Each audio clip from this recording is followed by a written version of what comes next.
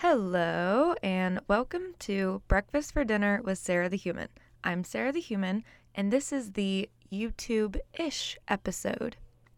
In this episode, I speak with one of my best friends, Mikkel Jancy. Mikkel and I met, I guess about 3 or 4 years ago now. Mikkel is probably the most disciplined, hardworking person I've ever met. The way she's able to crank out long-form videos, her YouTube videos are like 20 minutes, I think. That's basically making multiple short films every week. And she makes it look so easy.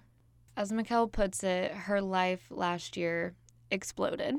Not only did she move from LA to Austin, she got a divorce, and it was pretty unexpected. She talks about navigating grief from that divorce and how she's moving forward, and how already she has found so much freedom and found herself in the divorce aftermath. What I love about my friendship with Mikkel and this conversation is that we're able to be really light and fun and goofy and also connect on real difficult life stuff. I am so excited for Mikkel's future and where she's headed. Please enjoy Mikkel Jancy. Hey, Mikkel, how's it going? Hey, Sarah. So good. I've missed you, and I'm so honored and excited to be here. I know. I love that, we haven't caught up in a minute, so this is a fun excuse to catch up. Honestly, I know, just hanging with a friend. For real. Thank you so much for being one of my first ever guests on Breakfast for Dinner. I am so excited to have you. Well, I'm so proud of you, and I am genuinely so honored. So thank you for asking me. Of course. I figured you would be an amazing guest because you're very used to talking to, I was going to say a camera, I guess it's a microphone, but still, you are an influencer, YouTuber, TikToker. Would you describe yourself as that now? Oh, newly, begrudgingly. Okay, so you're not really into TikTok? No, I hate really? TikTok. Oh no. It's growing on me. It's growing on me. I see the allure, but it's taken me 2 years. 2 years? You've been on it for 2 years already? I downloaded it 2 years ago, and it's taken me 2 years to be like, okay, fine, I'll post, Right. Yeah. So how long have you been posting and consistently on TikTok? Weeks, not very long at all. Okay. I feel like for us millennials, I guess, felt more of a resistance to it. I mean, personally, I have the app and I like to look at videos, but I am very scared of ever posting a video. It looks so difficult. I think I'm just like fearful for my career and like don't want people to get so used to short form that long form is just gone forever. And that's my hesitancy. That's a good point, because how long are your YouTube videos usually on average? My YouTube videos are like 25 minutes, pretty average, 22 to 28 in that range. And TikTok is like sometimes 15 seconds. Yeah, I guess our attention span might be dwindling, but same with like movies. I feel like we're kind of moving towards TV, but hopefully not. Hopefully we can, appreciate a long form creativity too. I hope so. So I am just so impressed with how when you started your YouTube channel, I mean, you were getting minimal views and your method has just been total consistency and perseverance. And now you have just completely built this name for yourself. Can you tell me about that whole process? Thank you. Yeah, I lucked into YouTube. The reason I started it actually wasn't for YouTube. It was because I wanted to be working for this network called Tastemade, which is like a food network for more Gen Z than millennials. But I basically started posting videos on that just as a means to harass them, to give me an audition, to give me a show. And thankfully, after, harassing them for long enough, that ended up working. And it was their studio that said, we want to try to build content in the home space. And we think that you'd be better suited in that area because you're not actually a chef or anything. So can you start posting lifestyle type content? And I was like, yeah, awesome. Will do. If that means another show with you guys, we'll absolutely do that. So I started doing that. And they ended up cutting all of the shows in pre-production for their Tastemade home at the time. I know. And so I was super bummed. But at that point, I became monetized on YouTube. And I was like, wait a minute. You can make money doing this? Like, I don't have to have permission from a studio to be greenlit for a show. I can just kind of like do my own thing and maybe pay rent off of it. Okay, I'm going to see if this is possible if I stick with it. And that was probably 5 or 6 years ago. And I noticed I posted one video a week and started growing a little bit. I was like, okay, I'm going to try posting 2 videos a week. I started growing a little bit more, and I just increased my consistency. For a while I was doing 4 videos a week. Do not recommend that. That was Wow. chaotic. Yeah. Now I'm back down to 3. But after a few years of doing that, I was able to quit my like side hustle jobs, my serving job, nanny job, ended up stepping away from acting also. And, all the LA things that we do to try to survive out there, let them go one by one, social media management, all the things, until it was like the last remaining thing. That is so impressive. So how many people are watching your first videos, and then how many people watch on average now your newest videos? Oh goodness. First videos, like a dozen. I would Okay. have the occasional food video pop off, and I did not understand why. I think that honestly, people just thought it was funny because it was really cringy, so poorly made. I was filming on like a photography camera that you couldn't flip a screen around, and so I would just like adjust the lens to hopefully be in focus and try to stand in the same spot the whole time. Like really cringy, really really bad. So I had a few of those videos pop off, and I think everyone was just mocking me. I don't think anybody was actually like Oh watching my it for God. because they enjoyed it. So it was honestly a couple of years of that, like 50 views, 100 views, whatever. And nowadays, it blows my mind. I feel like the average view count is like 45,000 per vlog lately, Oh which my is gosh. I genuinely cannot understand why people would want to like watch me clean my apartment. But then again, that's what I do for fun, is watch my favorite YouTubers clean their apartment. So I'm like, okay, I guess I do this too. But it seems really weird when I take a step back and look at like my content. I was talking to someone, maybe another one of my influencer friends, and we were talking about the amount of followers you have filling up a stadium. So I'm just thinking of 45,000 people watch your videos 3 times a week. So if you had some sort of event, you could fill up a stadium of 45,000 people. Oh And my that gosh. is so wild. That hurts my brain to think about. And also like gives me like a little bit of stage fright. Yeah. Well, I mean, you really just a dream come true. Like, did you ever think that this would be your job? Like, if someone had asked you 6 years ago that you would be here, would you have thought that?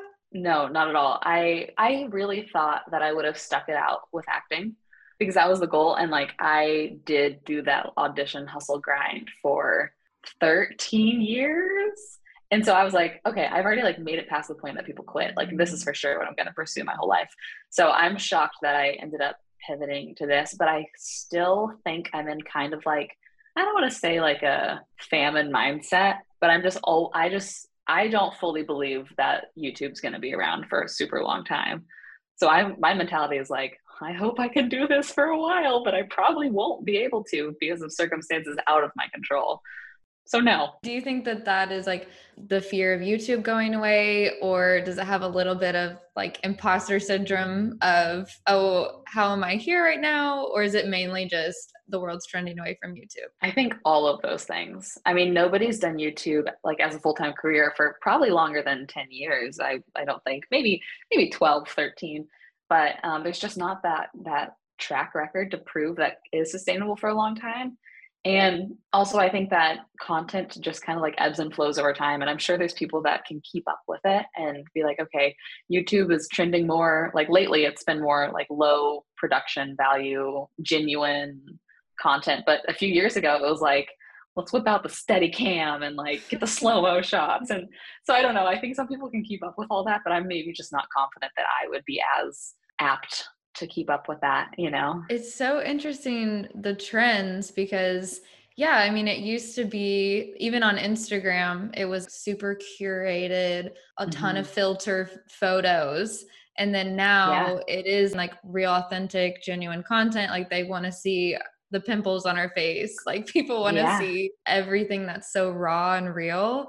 But that's so Yeah. interesting too, how any other career, there's a general age of, oh, okay, that's the retirement age. But with influencers, it's so new that we don't really have enough data to Yeah, know. yeah. Like, what age do you phase out? Also, I think that this job, since it incorporates so much of your regular life, I don't think that we have data for at what point people get just kind of like burned out or sold out, honestly, with like kind of trying to package themselves up and put it out for people's consumption. Like, we don't know how that affects people's confidence or mental health or relationships or marriages, or like once you have kids, like what does that look like? I don't know. I really don't. How would you say it affects you on a day to day, with mental health and all those things? Yeah, it used to really weigh so heavy. And I feel like we've talked about this like in our own conversations, but like just the concept of people pleasing has been such a recurring theme in my life. And I very much want people to like me, which sounds so stupid to say out loud, but that is like very much how I've felt. And so putting yourself out there and having people potentially not like you is very draining. But I think lately I've been able to, just with all the life changes I've gone through, which who knows, we might get into that. I've been able to kind of let go a little bit. And actually, 5 minutes before we sat down and started recording this podcast, I got a kind of sassy comment. I posted on my close friends list on Instagram. And I was like, this is my kind of sassy response to them. But they said something along the lines of that my vlogs are, it was a travel vlog, that I should be more curious and creative because they're getting uninteresting. It's a new place, but the same old thing. Like, I needed to read, like, boring, basically. And I responded back. I said, I'm traveling the way I want to, doing the things that bring me the most joy, and bringing along the camera for what I want. This is me exiting my people pleasing era. And if you prefer to travel differently, you don't have to watch. I won't be offended. I promise. Hell yeah, Mikkel. Thank you. That's awesome. You're going at your pace, and instead of allowing your viewers to influence the content that you create, you're creating the content that you would like to create. And then, some people will like it, some people won't like it, but I think nice type of people will be like drawn to that authenticity and you sticking to your trueness. Thank you. And I think people really can tell when your main focus is worrying if people like you, because that was very much me the last year. And like things started dropping off and I started getting more comments being like, hey, what's up? And of course there was a lot going on in my personal life, but I was just like really just trying to put out what people wanted to see, and like multiple different levels, whether that's like emotionally, like what, like people wanted to see me happy. So I was like, I will just pretend to be happy all the time. Or people wanted to see subscription boxes. So I would crank those out and feel kind of icky about it. And so I'm like, I'm done with all that. I'm done with doing things that I think people will want to see, because they actually don't want to see me not wanting to do things. So exhausting to just live for what other people want from us, because other people want conflicting things all the time. That one girl is messaging you saying, we want more creativity, it's the same old shit. And then another girl's messaging saying, hey, you're getting too outside the box. Like, can you just stick back to your old ways? Exactly. The only real way to win is to like do the things that bring you joy. So true. And the majority of people prefer that, even if they don't realize it ahead of time. Yes, for sure. Yeah. So, Mikkel, you have had quite the year. Oh, yeah. Why don't you tell us a little bit? You just moved from LA to Austin, Texas, which I'm very sad about, but I'm equally just so thrilled for you because I know that you're doing so well there and thriving and loving it. But share a little bit about how that move came about and what the past year has been like for you. Well, my life exploded. Just let's start casually exploded. Yep. In so many different ways. Yeah, Sarah got to see me through all phases of that. This last year, I was really tested in a lot of different ways. My health really declined. I did have some work struggles, and the biggest thing was I was married and my marriage was not good, and I did not admit that to myself for the longest time. And I ended up getting a divorce. And it felt kind of out of nowhere for me. So I'm sure for everybody around me, it felt out of nowhere also. Simultaneously, a long time coming and just like out of left field at the same time. So that was kind of finalized in October. And I was in Texas for a while like all of those conversations and decisions were being had. And then I was like, okay, I guess if I am moving out of this house, I will probably go back to Texas because like that's where my family is. And so I snuck back up to California and packed up my whole house in like 5 days, but also had contracts I had to get done for work. So films, like batch filmed like 5 videos while packing up my house. Um, and packed up my car, figured out movers, signed a lease in Austin, and made that drive back to Texas and called you en route saying, hey, so sorry that I'm telling you this as I'm literally driving away from California, but it's been chaos and I'm moving to Texas and I'm getting a divorce surprise. I don't know how I got here. Yeah, I will never forget that phone call. From my perspective, I had hung out with you and your now ex-husband. Is it official? Yeah. Yes, it's official. It's official as of like a couple weeks ago. Mm-hmm. Wow. So it's now, what are we in? We're in May. So in September of 2021, we were hanging out with you and your ex-husband. And then in October, I was in Mexico City. And yes, you were calling me saying, not only am I moving, I'm getting a divorce. It was devastating just hearing how hurt you were and dive in a little bit on the why and everything. I was watching a lot of your identity as a wife fall apart, like just so much loss and grief of you're losing your best friend, the person you love. So how has it been dealing with the grief from that and healing from that since you called me that day? Yeah, well, honestly, that day, that conversation with you sticks out in my mind so vividly because you were the first person I called on that drive. And I had not processed anything at all. I have realized that in like emotional moments, I really thrive not letting myself get choked up, not like I'm like, okay, this is what needs to happen. I will get this done. And it really wasn't until I called you. That was the first time I kind of said it out loud to anybody. And that's like, it hit me very much in that conversation. I was like, oh my God, like I am actually driving away from California right now. Like this is not, like this is real, you know? So that will forever be ingrained in my mind. I think I tried to say that loud and just started crying. So sorry for that. As you should have. I mean, gotta let it all out. Yeah. And it's been honestly interesting to watch myself navigate grief because I would have defined myself as like toxic positivity prior. Like very much, no, everything's great all the time. I'm happy, life's good. Like, let's focus on the good. And my life was honestly very great. Like I lived a very privileged upbringing. Like I still have all of my family members alive. I just never had known myself in grief and in hardship.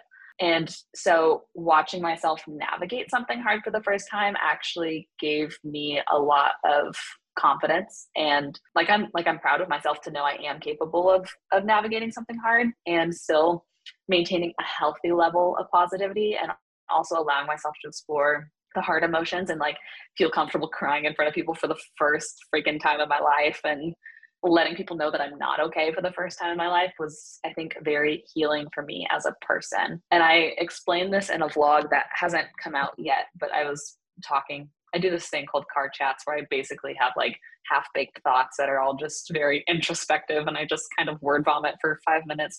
I was like, I feel like the last 8 months of my life, like we're renovating a house and this house is me. And we just did so much demo. We tore down so many walls. We found like the foundation, maybe not the best, maybe some cracks. Like we added concrete, whatever. And we finally have finished all that demo, drywall's up.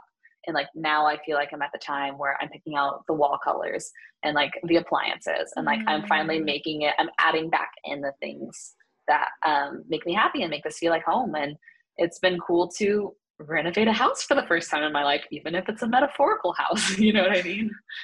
Yes, you're getting to know yourself. I think growing up, we were kind of taught who we should be and conditioned just by society or by the town we grew up in. But now in adulthood, a lot of times it takes something tragic and really big to shake us up and just reevaluate, okay, hang on, who are we? What are we doing with our life? What do we want in our life? Not just what are we supposed to want? And that happened for you. So as you're rebuilding yourself, what are some things that have surprised you about yourself? Ooh, I like that question. I think that I have really been proud of how self-sufficient I am in terms of providing for myself, like in a job, and in terms of plopping myself into a new city, which I mean, granted, my family's not that far and I have some existing friends here, but something I was really aware of and wanted to be mindful of is all of my pre existing friends are married. And I was like, okay, if I'm going to be single, I need to make single friends. Like, that's probably healthy to have friends in the same life phase. So I was proud of myself for being intentional about putting myself out there and making new friends. And I think watching myself say I want something and then actually like following through and doing it has been really cool. Because I would make excuses a lot in the past, and usually my excuse would be like, no, I'm too busy, I have too much work to do. And I have loved the fact that work has not been my identity anymore. And that's just been like something fun on my plate, something that I need to kind of stay on top of to not be irresponsible, but otherwise I've been prioritizing people and myself and experiences. And I've liked that. And I've liked the way that that feels so much more. Like life feels fuller. That's so good to hear. I'm so excited for you. So, throughout this divorce and just in general, how do you decide what I'm going to share, what I'm not going to share publicly? Because as an influencer, you do share a lot publicly, but then I know this was something completely huge and also involves somebody else. So, it could be tricky maybe to navigate. What do I proclaim to everybody? What do I want to keep in? So how do you set a boundary there? That's been the hardest part, honestly. And I get very in my head about that because I'm like, what is my story to share versus what is not my story to share? And something that I am hyper aware of is I don't want to share hearsay. I don't want to share things that haven't been proven as fact. And something that you know about the story, and I've been more and more very slowly opening up about this over time online. And so people have the gist of it now. And I am planning on eventually doing a full video basically being like, this is what happened and this is what I did wrong. But all of that to say is the initial reason for the divorce was not the real reason for the divorce. Like what I was told and what I believed was the reason. I had gut instincts that there was more to the story. And very slowly over time, more and more of that came out and came up. And so that was the thing of like, I don't want to share what's going on because I don't even really know what's going on. Like I have guesses as to what's going on. And like now that has been proven. And so I feel much more confident about sharing fact than sharing, you know, what people think is happening. So that's been something difficult to navigate. Also just like healing and going through something yourself, you want to process it with the people around you first because they know you, they know your spouse, they know they can speak more truth into the situation. So I wanted to be mindful of like only having very truthful conversations with people that I know have my best interest in mind before having conversations with the world, where some people have my best interest in mind and some people don't. And that could get just very like clouded and muddled and unhealthy. And lastly, feeling like I wouldn't be hurting the other person by sharing. And I did not get that clarity and that clarification until literally 2 weeks ago, where I had like a closure conversation with my ex and told him that it's very much on my heart to use my experiences to hopefully help other girls.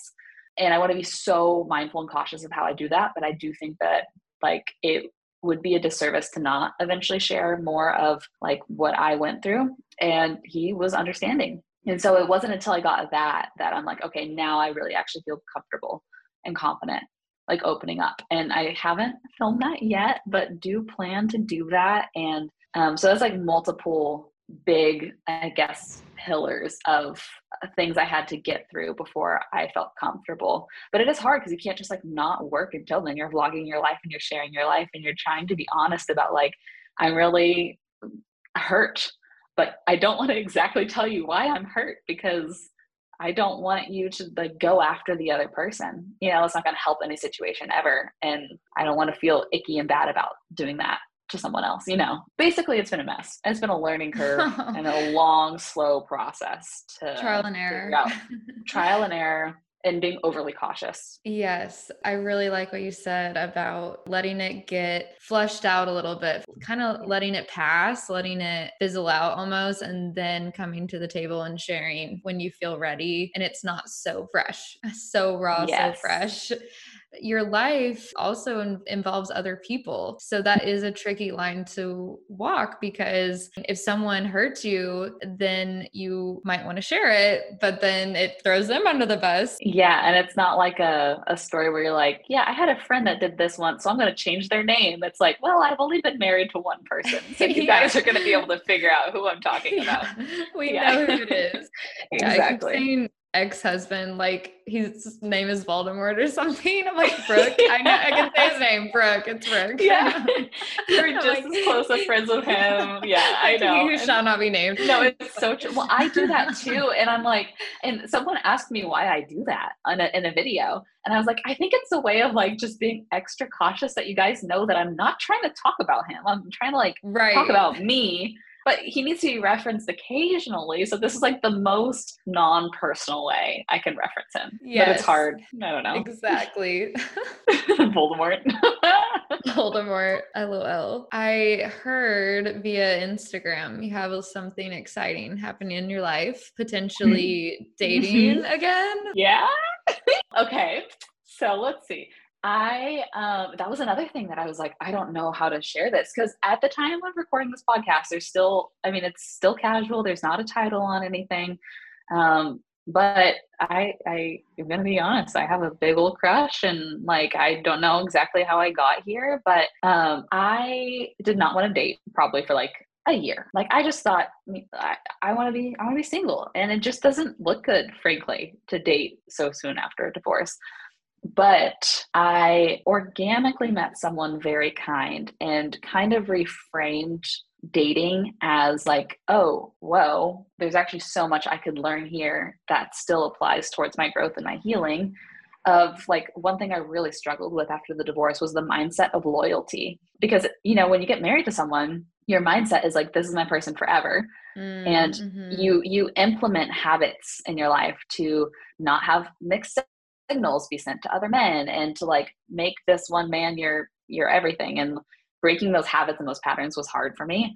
And so I think that I was like, okay, dating is actually maybe healthy for me in some ways, to where I can break any remaining loyalty that I have in my mind towards this person that I should no longer be loyal to because they were no longer loyal to me, and that chapter has closed. And also has been super clarifying, is this word I want to use. It has opened my eyes so much to the way that I could be treated and the way that I was treated. Because if you only know one thing, this has been interesting. I've gotten a lot of comments of people saying like, but like, look at your dad. He's a great guy. Didn't you know men could be like that?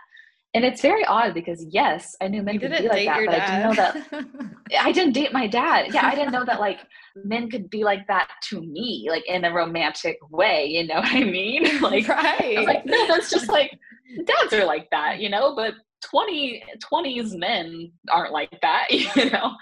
But it's been cool and healing for me to see. I don't know, it'd be like wearing cheap flip-flops your whole life, and you're like, no, these are what shoes are, and then being gifted like running shoes, and you're like, oh my gosh, this is so comfortable, my toes are protected, these exist, and I've been walking around in flip-flops for the last 10 years. So that's opened my eyes a lot to kind of like how, I mean, this sounds really mean, I'm so sorry for saying this, but how much I settled with how I was being treated. And I'm really thankful to now just have experiences in my back pocket of someone advocating for me within a relationship. Like, that has never happened, and that is really cool. And I'm hopeful that it goes somewhere. I am so happy for you. It is so exciting. So when you met this person, were you like, hey, just got a divorce? You know, how did you approach that topic? Because I would feel like the last thing they would assume about you is that you'd been married for 2 years. So this is actually a really funny part of the story. Breaking here on your podcast. Nobody knows this publicly yet. I know.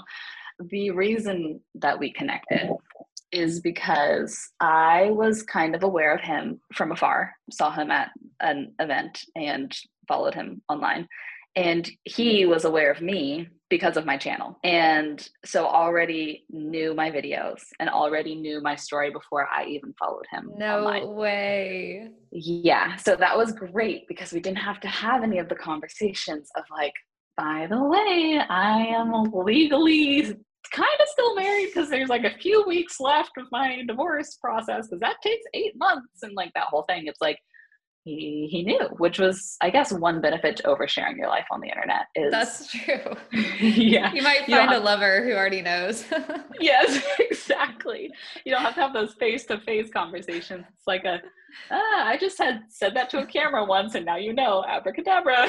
Next time I want Yeah. to tell Bo something, I'll just record a bunch of videos of myself and just say, watch these when you get a moment. Like and subscribe. Yeah.